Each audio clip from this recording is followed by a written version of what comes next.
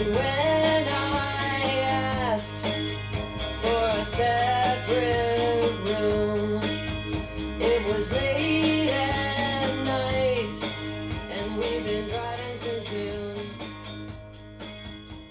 But if I Hey people, it's me. I'm back, running another podcast. So what you were just hearing was Liz Phair, Divorce Song from Exile in Guyville, which is, in my mind, the most important female singer-songwriter album of the past 30 years. Controversial opinion probably, but in my mind, my opinion. So today we're going to be talking about female singer-songwriters and my favorites, and basically I'm just going to go through so I made a playlist on Spotify recently it's just called Girls, and it was all my favorite female singer-songwriters. It's a pretty extensive, it's a nice tight 3-hour playlist on Spotify. If anybody follows me on Spotify or any of my friends have any questions, I can link it to them. It's phenomenal, and I'll try to go through as many as I can quickly because it's a lot. I mean, and I'm a huge female singer-songwriter fan, so I'll dive in. I mean, I'll start with the album you just heard. That was Divorce Song from Exile in Guyville. I heard it for the first time. I think I didn't discover Liz Phair until I got older. I knew of her in high school because I remember when that album came out and it was really popular, but just wasn't really. It just didn't vibe with me with where I was at that time in music. I wasn't listening to a lot of female stuff, even though I don't know. I guess it was something that I developed as I got older, listening to.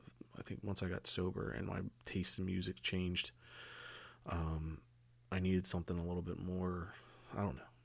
Something different. It's always evolving, which I think is important. You can't just listen to the same. I didn't want to be that guy that listens to the same music for, his entire. Like I know guys when I used to work in construction, with my stepdad, and those guys would listen to fucking WMMR and WYSP 93.3 and 94 every day on the job site, and it was the same 15 songs that they listened to nonstop in high school. And it just on a loop. It's the same shit. And if you tried to do, like, my dad would try to throw on XPN, and they would all throw a fit. And it was just hilarious. Because, they were like, what is this shit? This fucking frou-frou bullshit, college radio. And my dad was not he wasn't, he was tired of hearing the same stuff all the time. And my mom listened to XPN and, the Penn radio station here in Philly.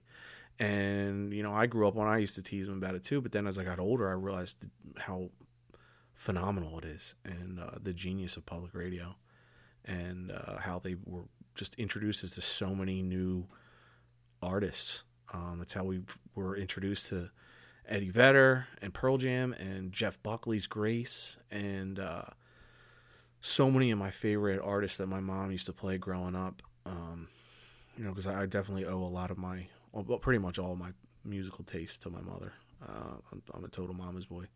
And she's, luckily she had good taste.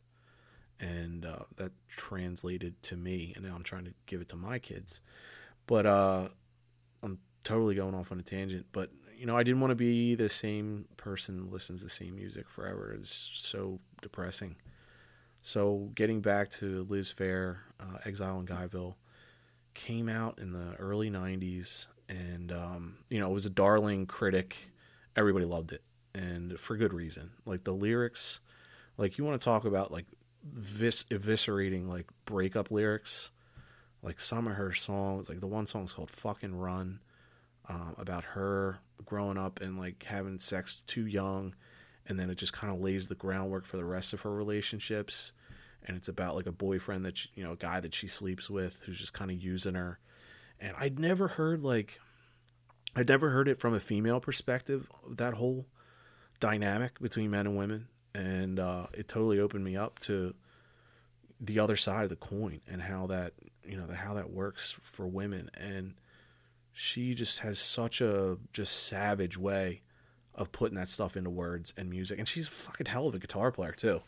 And her backing band was fantastic. And the way they mixed that album, excuse me, and they did a lot of really interesting engineering on Exile to Guyville, a lot of reverb, and at the same time, like the layering of her guitar work. So she's definitely a bona fide music. She wasn't just some really cute, because that was the thing. She's super cute, and they wanted to capitalize on that, her looks, and she totally did. I mean, there's pictures. If you look online, Liz Phair, there's plenty of like super hot nude photos of her that she did for who knows what A&R reps roped her into doing that shit, but she wasn't afraid to show off her body, and she was absolutely beautiful. But the fact that she could play a guitar and write the stuff that she did made her even that more attractive to me anyway. But it was the lyrics on that album, and her relationship with men, and just calling dudes out on being douchebags. And I just so respected it, and I wanted to like marry her. She's like a music fan's like dream chick, kind of like like Rob in High Fidelity, where he dreams of dating a musician, and he ends up sleeping with Lisa Bonet, and that whole sequence is like genius. That's me totally. So that album, I got into that later on in life. I wish I would have listened to it earlier, but I think it was like when my taste changed and I needed it when I needed it. And every song, I mean, that you can literally play that whole album front to back. So if anybody's never heard Liz Phair's Exile to Guyville, her next album, Whip Smart, was pretty good too, but she never, and then she kind of sold out towards the end of her career. She started doing real poppy bullshit. But that song, especially Divorce Song and Fucking Run, are two of the best songs on that album. I talked about Tori Amos's Little Earthquakes on my last one, which is, it speaks for itself. She was a piano prodigy, and she speaks, a lot of her songs are about sex too, and rape and date rape, and crazy relationships and parental, a lot of Oedipal stuff in there, just deep shit. And then the voice, I mean, Tori Amos's voice is, a lot of people say she sounds like Kate Bush, and a lot of her music does, but it's different in its own way, and it's still genius. I love a good piano, and she's up there on my probably top 5 pianists that I've ever heard.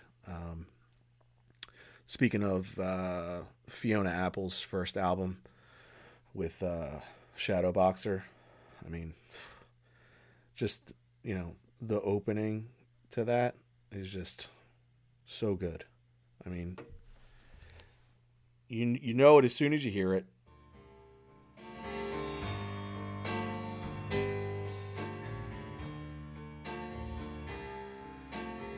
One of the best pop songs of the last, 20-something years.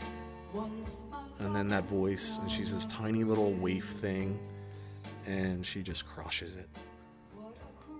And the vocals and the music and the lyrics, just the perfect package for somebody getting into like serious female singer-songwriters.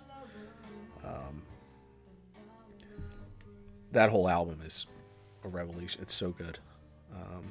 But that song in particular, Shadowboxer, and there was the other one that got real popular on that album that they played on MTV nonstop. I forget what it's called right now, but I didn't like it as much. Shadowboxer's still the one. I mean, it's the most popular one, but man, what a killer song.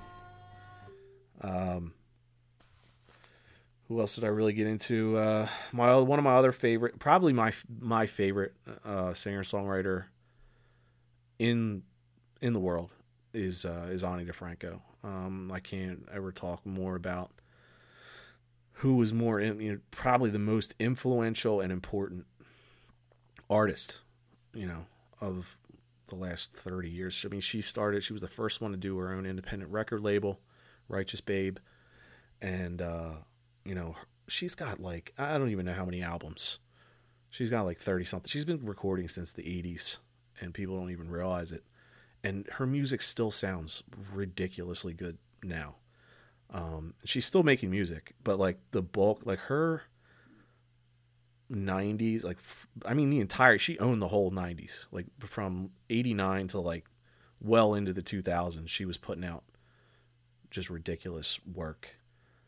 And she is one of my favorite guitarists on earth. She like makes up her own chords, and I know guys that are musicians, and I know Mike, who's going to be my other co-host on this show, is a huge Ani DeFranco fan. We actually saw her up at what is that theater? We saw her up at the Keswick up in Northeast Philly like 10, 15 years ago. And we might have been the only straight dudes at the entire concert. And I didn't give a shit because I absolutely love her. And she's one of the funniest chicks alive. Like, she's just so natural up there and inviting and warm and funny and cute. And she just, she's just one of my favorite concerts of all time. And it wasn't even her at her peak. Like, it was like towards the end of her like ridiculous run of nutty records. And me and Mike drove up there. I'll never forget it. I was like, man, we are like strangers in a strange land up here. But everybody was cool. Like, I didn't get there weren't any man-hating comments, or I didn't feel like it was a hostile environment, because she has for people that don't know, she's openly bisexual and was like pretty she was very gay, like the beginning of her career. And a lot of women, she's a huge gay following, and she caught a lot of flack because she ended up marrying a man later on, and she addresses that on a couple of her albums.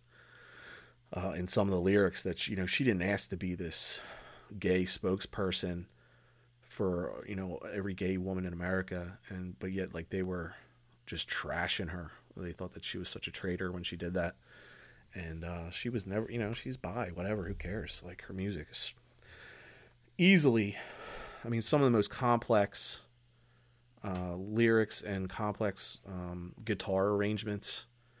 And she's done stuff with Maceo Parker. So like my favorite albums from her, I have so many like crazy Ani DeFranco memories. Like my one I had a roommate that was a girl, and whenever I hear this song, I think about her. She was cool as shit, and we worked at Bennigan's together, and she played this album for me, which was Little Plastic Castle. And it was this song, As Is. Super catchy. Great lyrics. Definitely one of her more accessible albums and singles.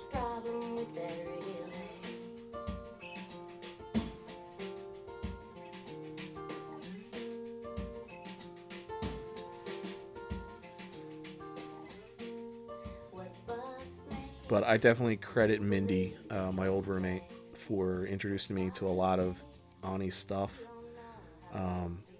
That album in particular, because the one that I was first exposed to was To the Teeth, which is just, it was like probably, I think that came out in like the late 90s or early 2000s, and Little Plastic Castle was a little bit older. So I was just dipping my feet into the Ani waters, and she played that for me, and I was like, wow, who is... So like this was like my first introduction to Ani, was this album that I heard this, I don't know where I heard this song, and then I was like, I have to go out and get that CD. It was Back. And this whole album had a real jazzy, hip-hop, R&B vibe to it. It wasn't just strictly acoustic like a lot of her stuff can be. But she was just really soulful and sexy on this album.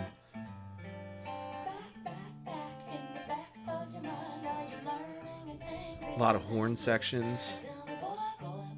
Great drumming. Like, just the whole backing band that she picked for this album was so perfect. And it's good front to back. The album's called To the Teeth. This song's Back.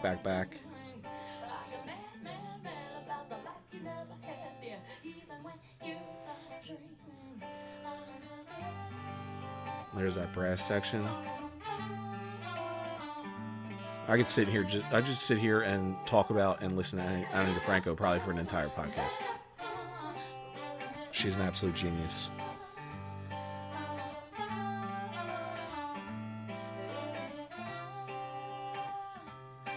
And I love introducing people to her that have never heard her. Because it's like a light goes on when people hear her shit and really hear it. And that's like my favorite thing about music, is turning somebody on to something they never heard that I love. And Ani DiFranco, if you haven't listened to her, you're doing yourself a major disservice. Her entire catalog is just untouchable. But that album is just so tight. She does like another song on this playlist is this one, Gravel. So this is where you get to hear like the ridiculous guitar skills. As your wheels hit the gravel, and then your engine in the driveway cutting off. And I pushed through the screen door, and I stood out on the porch, thinking fight at all costs. But instead of that, sounds so good. just like I've always thought. That's the Pioneer SX850 receiver with my Paradigm speakers and the Klipsch speakers. You were still sitting there, so clear, and you came crawling back to say that you wanna make good in the end. Oh, let me count the ways that I have And all her live performances, like she has a ton of live stuff that you can buy. Like Living in Clip is like a double live album, and like she doesn't miss a fucking beat on the guitar. Like her guitar skills are just like scary, and she can just do it all live, and she sounds just like the record, if not better, which is the mark of a true artist. Moving on, I mean, like some of the big heavy hitters will just knock out first. You can't talk about female singer-songwriters without talking about Joni Mitchell. Joni Mitchell was, it was the thing with me and my mom. That was my mom's favorite singer-songwriter, probably still is. Hold a special place in my heart, just from growing up listening to her records on vinyl and playing in the house. I used to tell my mom, "Oh, play Joni." On Saturday mornings we were cleaning the house. Just a really warm, fuzzy, good memory. I know that sounds really cheesy and corny, but I'm getting old and soft in my old age. But Joni Mitchell, Blue, that whole album, I mean, just front to back, you can't fucking touch it. If you've ever heard, everybody knows Yellow Taxi, but Case of You and River, and I really got into Court and Spark, which is another one of her albums. I actually got into that on vinyl. But this album, you'll never hear a voice like that ever again. Like, she is the once in a lifetime vocalist, once in a lifetime pioneer in female music and guitar. I mean, like another guitar god, in my opinion. So clean, and the voice just cuts through you. And she's cool as shit. She's like an artist. She does painting and sculpting, and she's pretty much slept with every major, Dylan, and you name it. She's dated or slept with all the big guys in terms of the 70s musicians. Not that that's any, not that that means anything, but she's a total savage, and she's awesome. But this album is just front to back unbelievable. So, like, that album's great. And then Court and Spark. So this song, oh man, such a warm 70s like tubey sound to it. Like, you just feel like it's like you're in the Laurel canyons in California, just like cruising on your motorcycle or something. That's this song.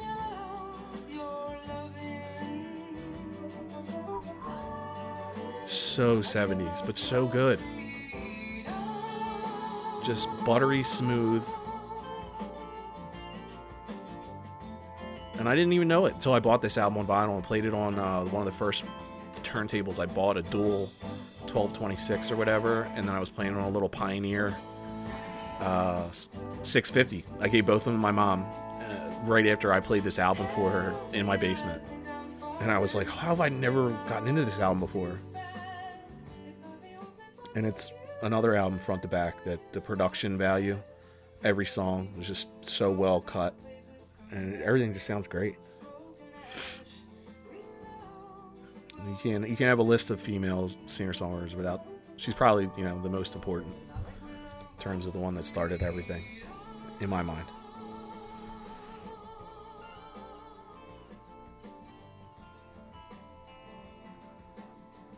And then we move right along to another one of my close favorites that a lot of people don't know about, which is even more fun, is Joan Armatrading.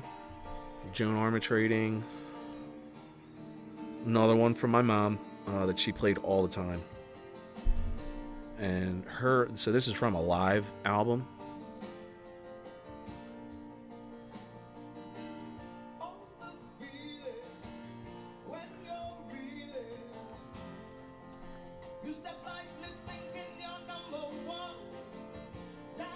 She's another one that has a ton of great live shit on Spotify. And that's where I totally stole this from. So I just ordered I have her album, Love and Affection, on vinyl. Bought it for like $3 at a record store, and I absolutely adore it. It's scratchy as hell, and has a lot of cracks and bobbles, but man, just really another warm 70s sound. But like, she's another one with a whole different voice, super powerful, classic guitar playing, and she still plays, she still performs. She's British, and not a lot of people know about her. People that are in the know about good music know her, but I always like introducing her to new people because she's just beautiful. And I have her first album. I just ordered a special edition 180 gram vinyl from I forget what website it was, but I can't wait for it to get here.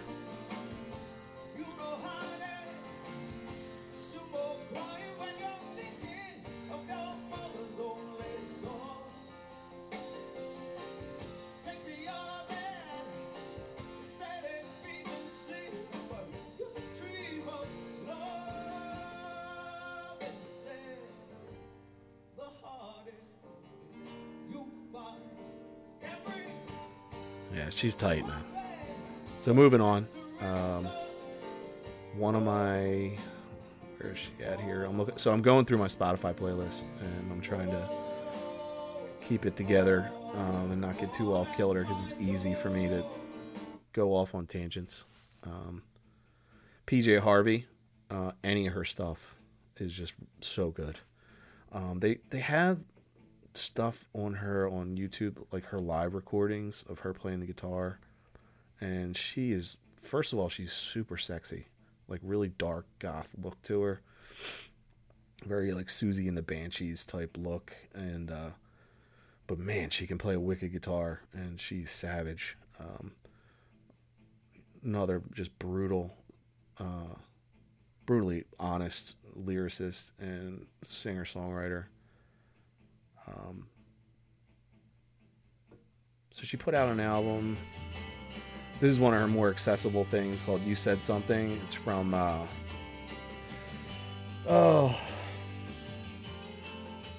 Stories from the City, Stories from the Sea, from the early 2000s. It was like almost like her pop record, because it was kind of like really accessible for her. Like a lot of her stuff was very edgy, and critics loved her. But this song is just captures like this whole New York City vibe,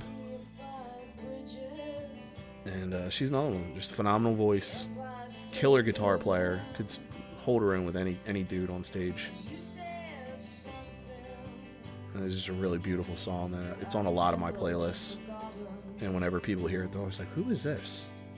I'm like, "Man, that's fucking PJ Harvey. She rocks."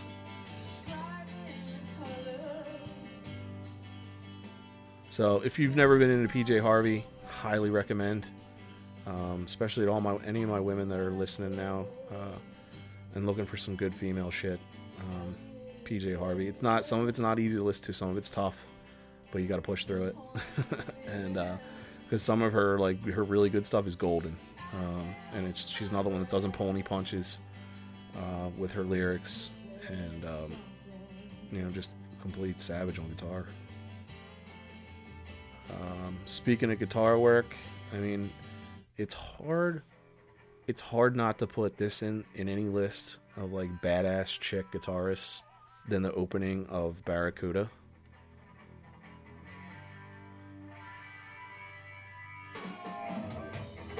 I mean, it just begs to be just fucking turned up super loud. So this was one of the first songs I played on this Pioneer when I had everything hooked up, like everything just simpatico, like with the speakers and the placement and everything all just came together, and I was just picking out some of these songs that just rock that I could turn up full blast where I can't, like, my ears hurt. And this is one of those songs.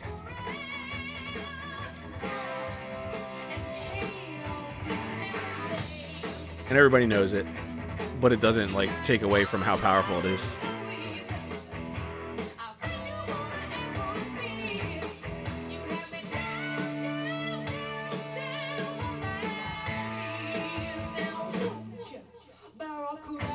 It's like the perfect fucking 70s rock song. Like, you could throw it in any movie soundtrack and it would instantly elevate it. Yeah, there's not much else I can say. I mean, that song is just phenomenal. And Heart they're killers. Absolute killers. That chick plays one of the meanest guitars ever.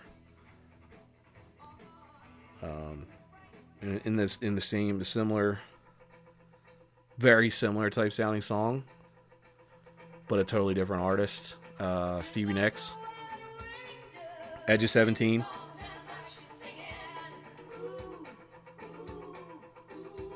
She's like the ultimate sexy, like bohemian gypsy, like witch, whatever. Like Stevie Nicks is like she's not even human, I don't think.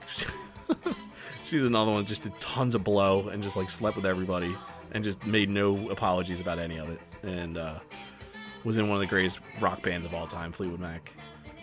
But her solo career is pretty respectable as well, and this is and Leather and Lace, which is a quiet song, but it's a good song to put down to like make out to.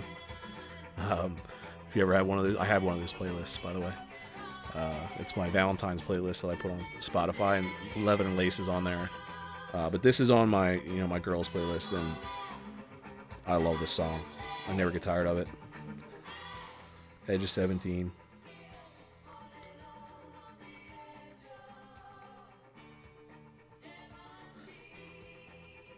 This is okay. So here's a band that I guarantee not a lot of people have ever heard of.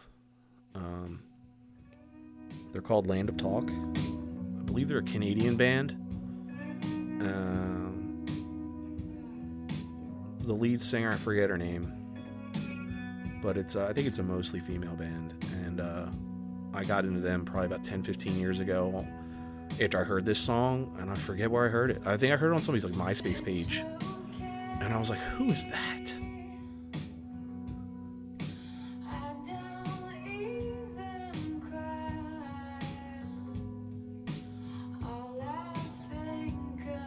But it's like one of those awesome breakup sounding songs that like you just listen to and just fucking cry. You're just like, that's all. It's crazy. Like when we're sad, that's all we want to listen to is sad music. I guess because it's comforting. And this is definitely one of those songs. But it's still a beautiful song regardless. I actually have a ton of their music on my girls playlist. But because they're one of those bands that like, they're kind of like a little secret for me, and like I don't know anybody else that's ever heard of them, maybe one or two people, and sometimes I like it that way, where they're just one of those bands that just I know about, or I think I'm the only one because I'm just so egocentric that I think I'm the only one that knows about them. But man, I always try to dump these on people, especially if I find out that somebody likes female singer-songwriters and indie music in general. It's a very indie band. This whole album, Some Are Lakes is the name of the album, and this song is called It's Okay. For anybody that's taking notes, it's a great album, all the way front to back.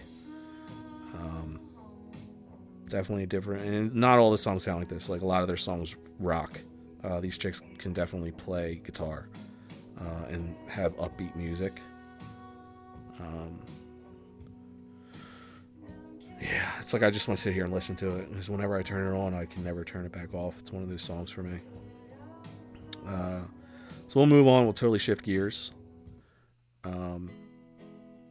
Controversial pick, but one of the most rockin' Nirvana songs ever written. Because this is Violet by Hole from Live Through This. So this album, special place in my heart because it came out in high school and I was huge Nirvana, and man, that's if that's not a Nirvana riff. I mean, the word on the street is that Kurt Cobain basically wrote this album before he died. I mean, it has Kurt just like all over it. But who cares? The whole album is phenomenal. Every single fucking song on this album is like a perfect grunge pop song with like incredible production value. One of the few records at that time that sounded this clean. And dude, I don't care what you say. Courtney Love didn't have a great voice, but you felt what she was saying when she said it. And she's a total douchebag, and she probably killed Kurt Cobain. But I'm just talking about music, and this album just rocks, and the whole album. And great album cover, great name, Live Through This. Just so tight, and just brings back a lot of memories. But anybody that wants to listen to like really good grunge and who likes Nirvana, this album, I mean, it's got to be in your collection, and I'll probably end up getting it on vinyl. It's amazing I don't have it already. In that same vein, I mean, I like chicks that rock, man. So if anybody remembers this song, L7, Pretend That We're Dead. This was so big. This is so 80s, 90s, but it still kicks ass. Still sounds good. That synthesizer, so catchy. And it's like, it's almost so kitschy, like it's so over the top, that's what makes it awesome. Going down. It's like a Joan Jett ripoff, but it still works. And the video is awesome. It's just one of my like guilty pleasures, that song. So another band. So these guys came out a few years ago. They're a new band. They're called Bully. And this chick reminds me of like all those badass front women from like the 80s and 90s bands. They're a total throwback.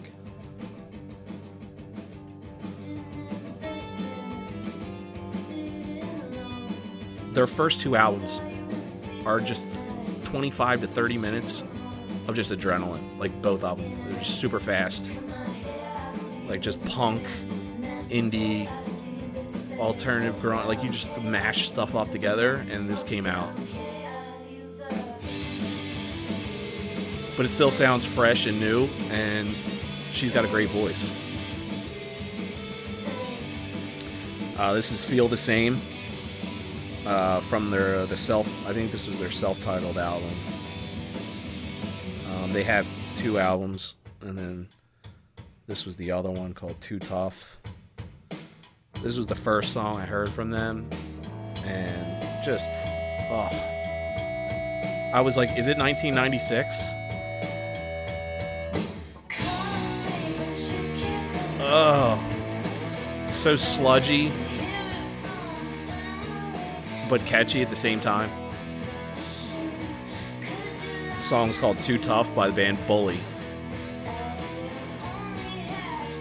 And both of their albums, their first two albums, are stellar from beginning to end. There's no throwaways on them, which is rare.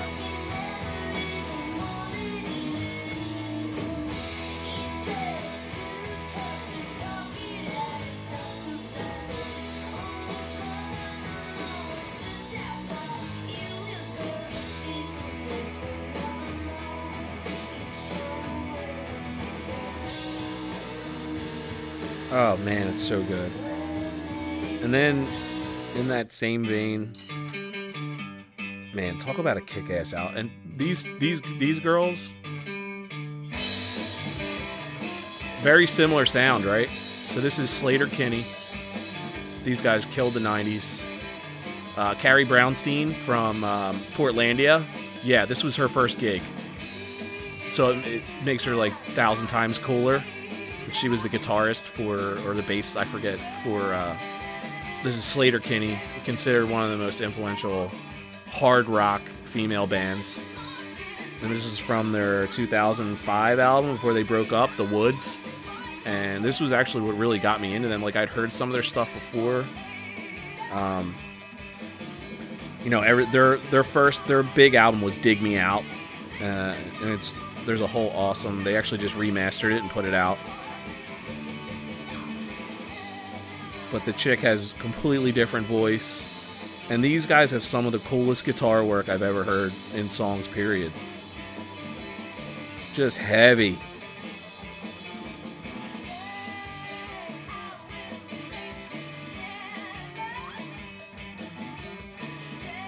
I mean, they just crush it. And this is One More Hour, which is the famous song from their first album, their big album from '97 called Dig Me Out. This is One More Hour. And it's all about, Carrie Brownstein actually dated the lead singer. I forget her name. It escapes me right now. But they dated for years during the band's early days. And this album was like basically her, it was like their breakup letter to each other. And it's brutal, but it's so good. And like they filmed it, they recorded it in this tiny little studio up in where the hell were they? I don't know, Pacific Northwest somewhere. And it was it had no heat. And on this one of these songs, you can actually hear the drummer tapping her drumstick on the space heater, and it actually becomes like a part of the song. And then they left it in there, which is so cool.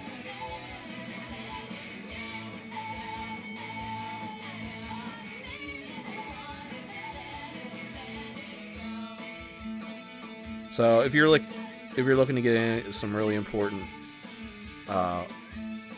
hard rock female stuff, Sleater-Kinney, you don't get any better.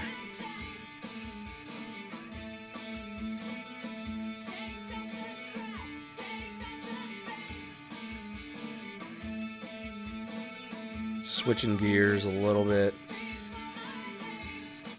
Definitely switching gears.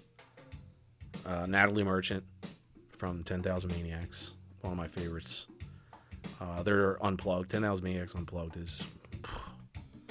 I just listened to that the other day for the first time in years, and I forgot how excellent that recording was.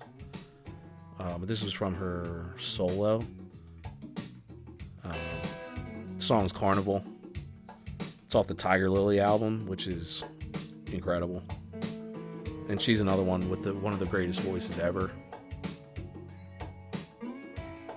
But really smart choices in backing bands. And whoever does the guitar work in this song is so on point.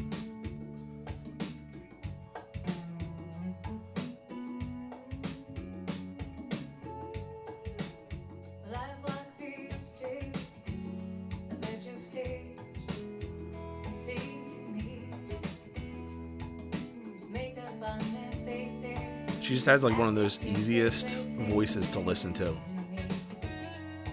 It's just like it pleases your ears. And she's super sexy in her own weird way. She's not traditionally beautiful, but she's something about her. She's hot. But this is a great song.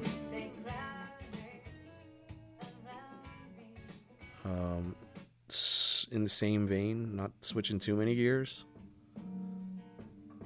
Anybody that's likes good music will know about the magic of Amy Mann. This is from the Magnolia soundtrack, Save Me.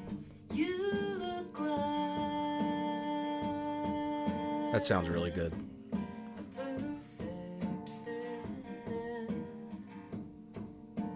She has one of my favorite voices ever, too. I know I say that a lot, but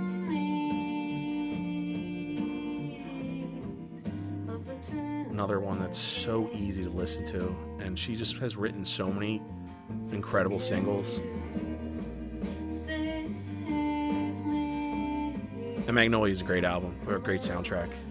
Great movie.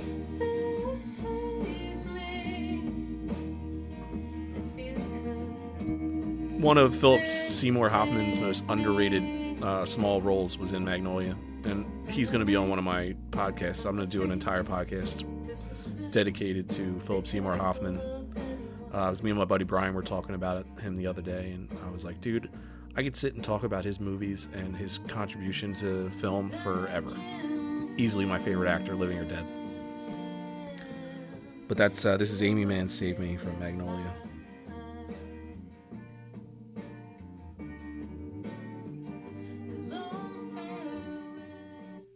And then I already talked about her, but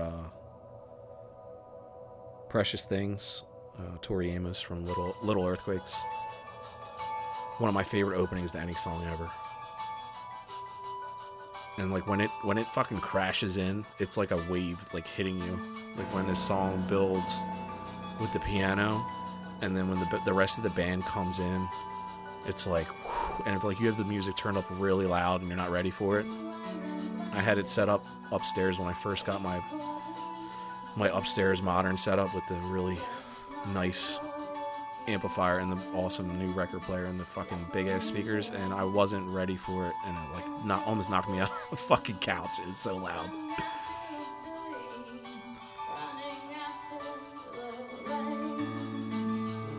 Right there. Like you can't really tell now, but like when you're in person and you have this song, turn it up really loud, and when that comes in, the drums come in. But she's just, I can't even say anything more about that album. Little Earthquakes by Tori Amos. Precious Things is the name of the song.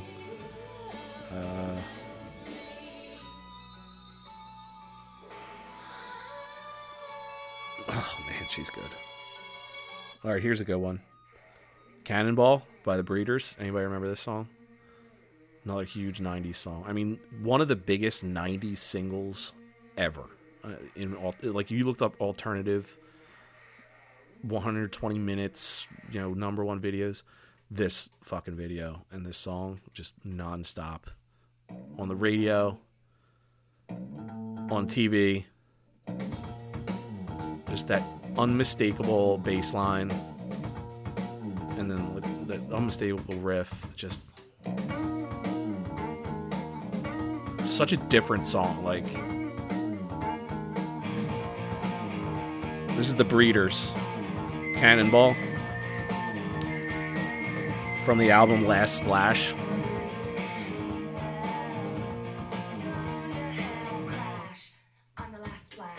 Ugh. Just iconic. It just screams 90s whenever I hear this song.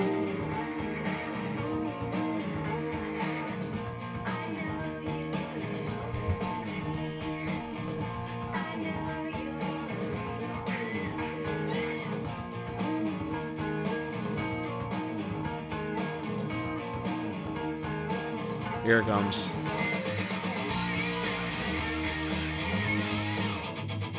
Ah.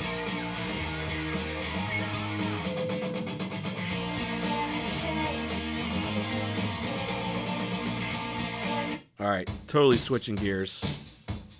So much fun, but so fucking good. The Go-Go's. I don't care. Fuck you. If you don't want to get up and shake your ass to this song, you got problems.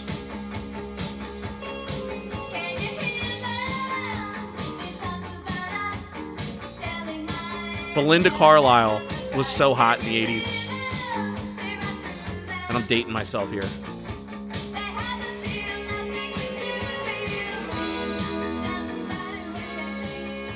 But ridiculously catchy. And I'm a total sucker for 80s music, and I'll probably do a podcast on that too, so bite me. In the same vein, can't have a playlist of chick stuff without Bananarama, Cruel Summer, Karate Kid, Allie, Elizabeth Shue, my first crush. I mean, I still love Elizabeth Shue. I can't watch a fucking movie without her in it and not be like, oh my god, I would just marry Elizabeth Shue if I wasn't married to the most wonderful woman in the world already. Hi, Krista. But man, Elizabeth Shue and Karate Kid and this song when they're like playing soccer and like just the sexual tension between her and Daniel. Oh, palpable.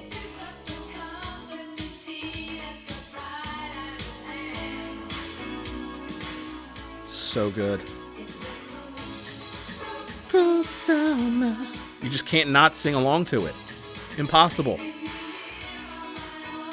Challenge me. And it's a really good, I mean, it's a really well done song too.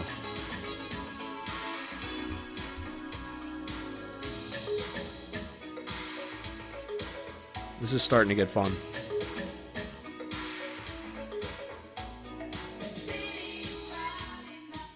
Oh man, that's good stuff.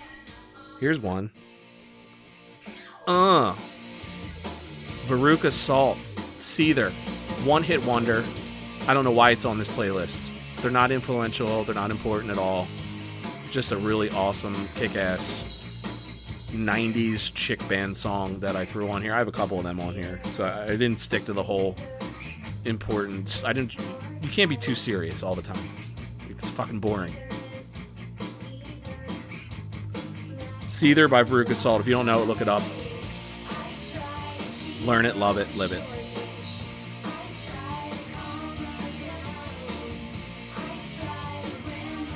Great song. Trust me, it stays good. All the way through.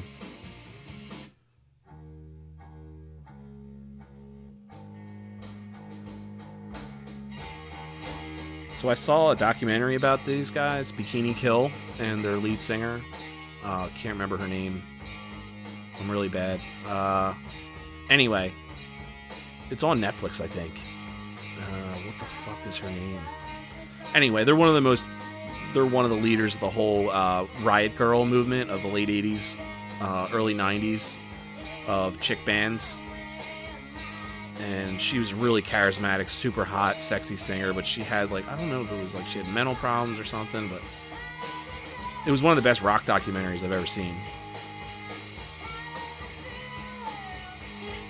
And they kind of laid the groundwork for that whole sound of like just chicks just mashing away at 3 chords and wearing like, you know, fishnet stockings and skirts and like tons of makeup. It was like a goth glam type scene, but like scary at the same. I don't know. Riot Girl, look it up.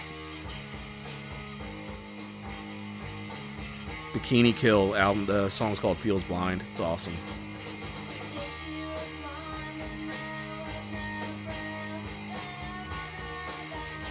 Not a lot of people are gonna like it, but I like it.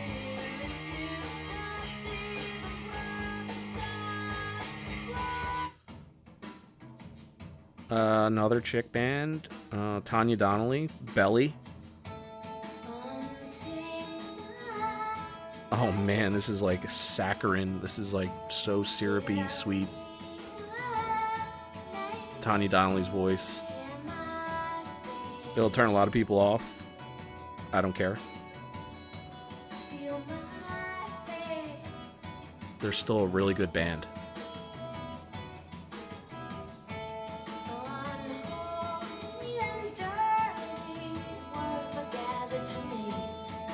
They actually put together a really nice little catalog of catchy little singles like this.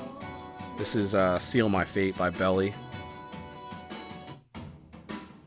I almost just played it again. But then you can't think of like 90s,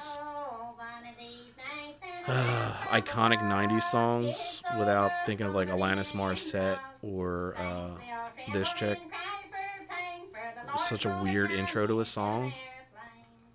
And it gets cut out a lot of times when they play it on the radio.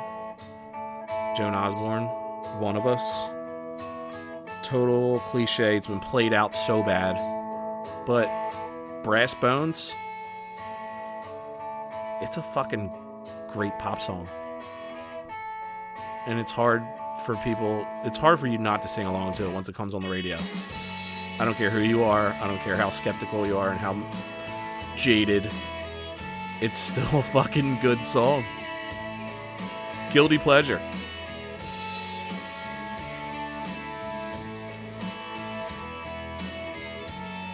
If it comes on in your car, I guarantee you, and you're by yourself, you're not changing that channel. This is Beth Orton. So like we'll go to an actual really good singer-songwriter. I like a lot of her stuff, but this is by far my favorite Beth Orton song. It's called She Cries Your Name from Trailer Park album. I love the intro, the strings, and then it goes into like guitar. And it sounds really good on a nice stereo system.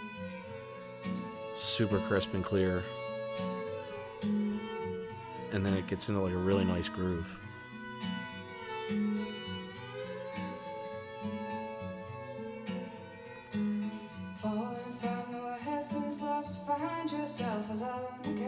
Phenomenal voice. Your lonely voice calls across the starlit coast, reaching out to be seen.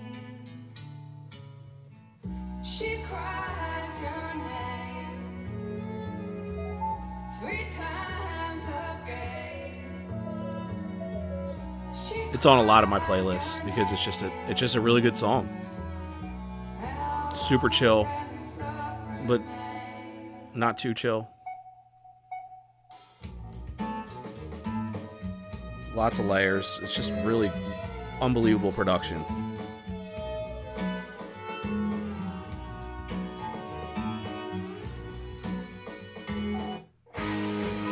Here's another one from that band I talked about earlier, Land of Talk. So they can rock. And they're from like the early 2000s, but they sound like a throwback to the 90s.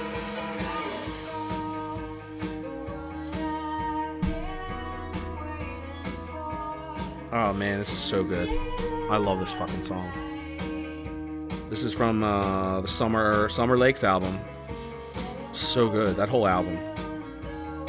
It reminds me of like the mid-2000s when I was living in Maryland in my apartment by myself. And I just dove into like indie music so hard. And I don't think I had a girlfriend at the time, so I was just like doing a lot of stuff by myself. Interpret that as you want.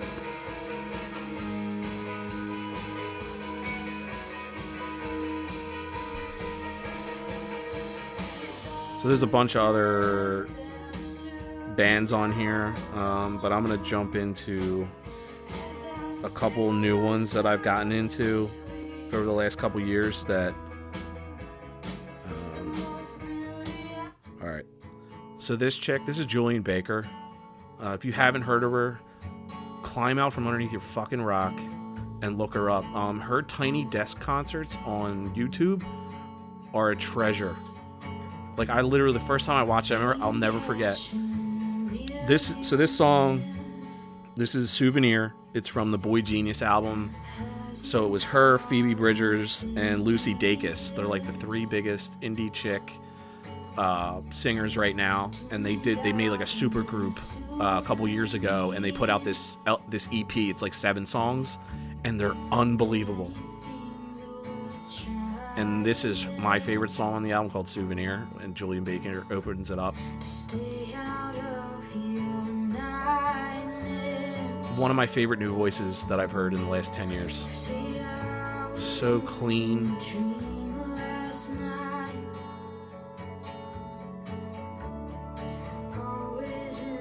She's kind of like a prodigy. She's super young. She's openly gay. I think she's in recovery as well. But she put out her Tiny Desk concerts. I was watching the first one when I was in Colorado, and I don't know what I was going through at the time. I was like I just loved it out there. Like I can't wait to move out there. And we were in Frisco in the mountains, and it was just an incredible vacation. And I was diving into all this really good music and just sitting out and listening to it. And I watched this YouTube Tiny Desk concert with Julian Baker, the first one she did. And I literally, like, 3 songs, and I was, like, breathless. Like, and I don't say that a lot about a lot of recording artists, like, anymore. And I was, like, borderline, like, in tears. Like, how good this fucking chick plays live. And how much she emotes from both her guitar and from her face and her voice. Like, she's just, like, this tiny little waif, and, like, you feel like she's just gonna blow away. And she's just unbelievable. So much stage presence for this tiny little thing. And this album, Souvenir, came out a couple years ago that she did and then they toured it. They did a tour for it too. But her album from 2015, Sprained Ankle, is like I highly recommend it. She it's a lot of very wispy, sad music and whatever. When you hear her play this song on Tiny Desk, it's like you could hear people in the background like gasping, like they were like, "Oh my god!" Like you have to see it to believe it. It doesn't sound like it when you just hear it, but like to watch her play.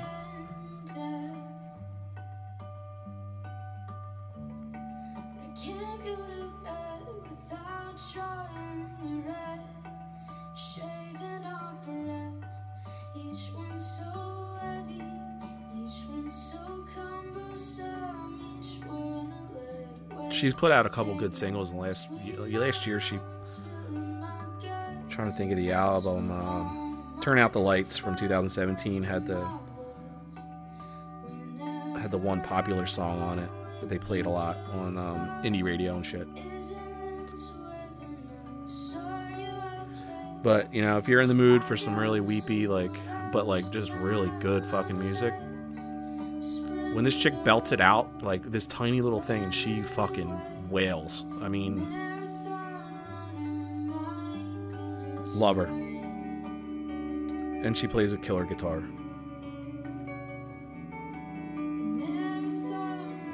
Like, how pretty is that?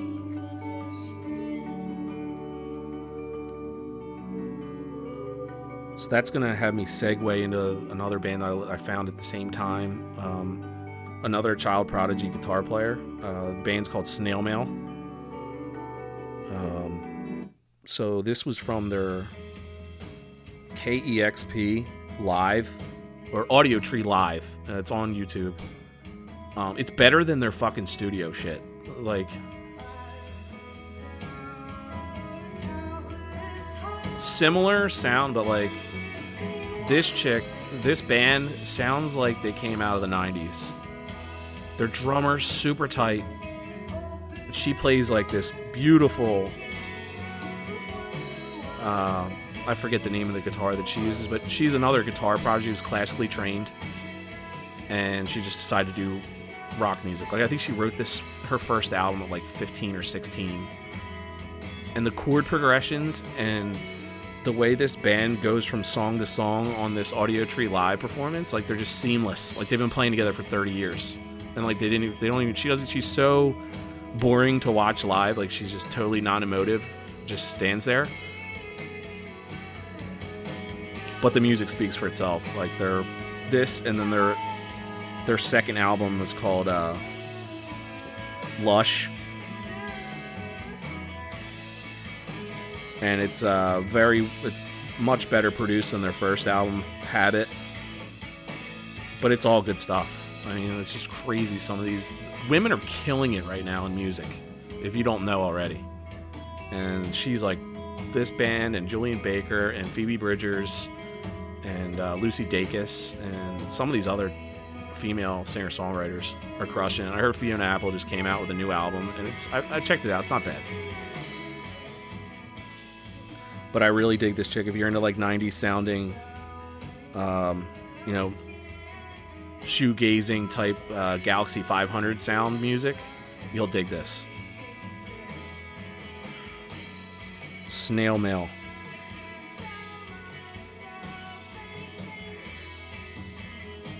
So I'm at over an hour going through this playlist and through my list of some of my favorite female singer-songwriters. I think I've touched on most of them. I'm sure there's more that I've forgotten. But I'm starting to run out of voice and run out of gas. But I hope you guys enjoyed it. I had a blast doing this. Hopefully I can use this format again and bring you a whole different, go through another one of my playlists or another one of my favorite topics in music. I could probably do a whole podcast on Death Cab for Cutie if people are down for that. But all right, that's it. Over and out.